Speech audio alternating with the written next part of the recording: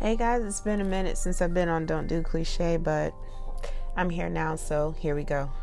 I just want to come to you guys and I want to talk about celebrate yourself. Just celebrate yourself. No one is going to celebrate you more than you will celebrate yourself.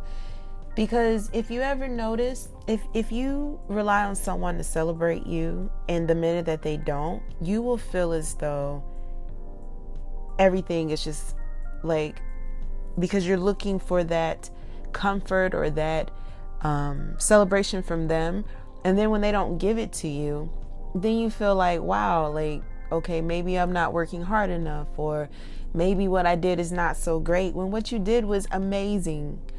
But sometimes you share it with the wrong people, or sometimes people are just selfish and they don't want to, or they're jealous and they don't want to tell you that you're doing a good job because they don't want you to continue to excel, because then you're going to leave them behind. So celebrate yourself.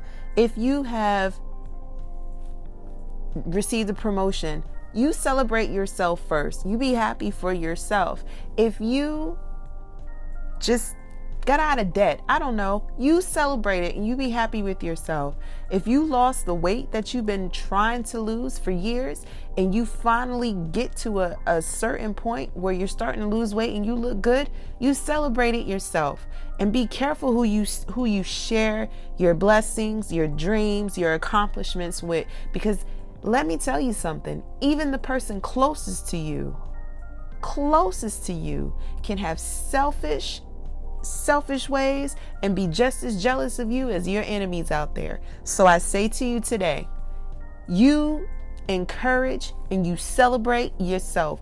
And if you put yourself up there where you love yourself and you celebrate yourself more than anything or anybody, I guarantee you no one will be able to bring you down or stop you from where you're about to go. Celebrate yourself. That is the message for today. And remember, do you and don't do cliche.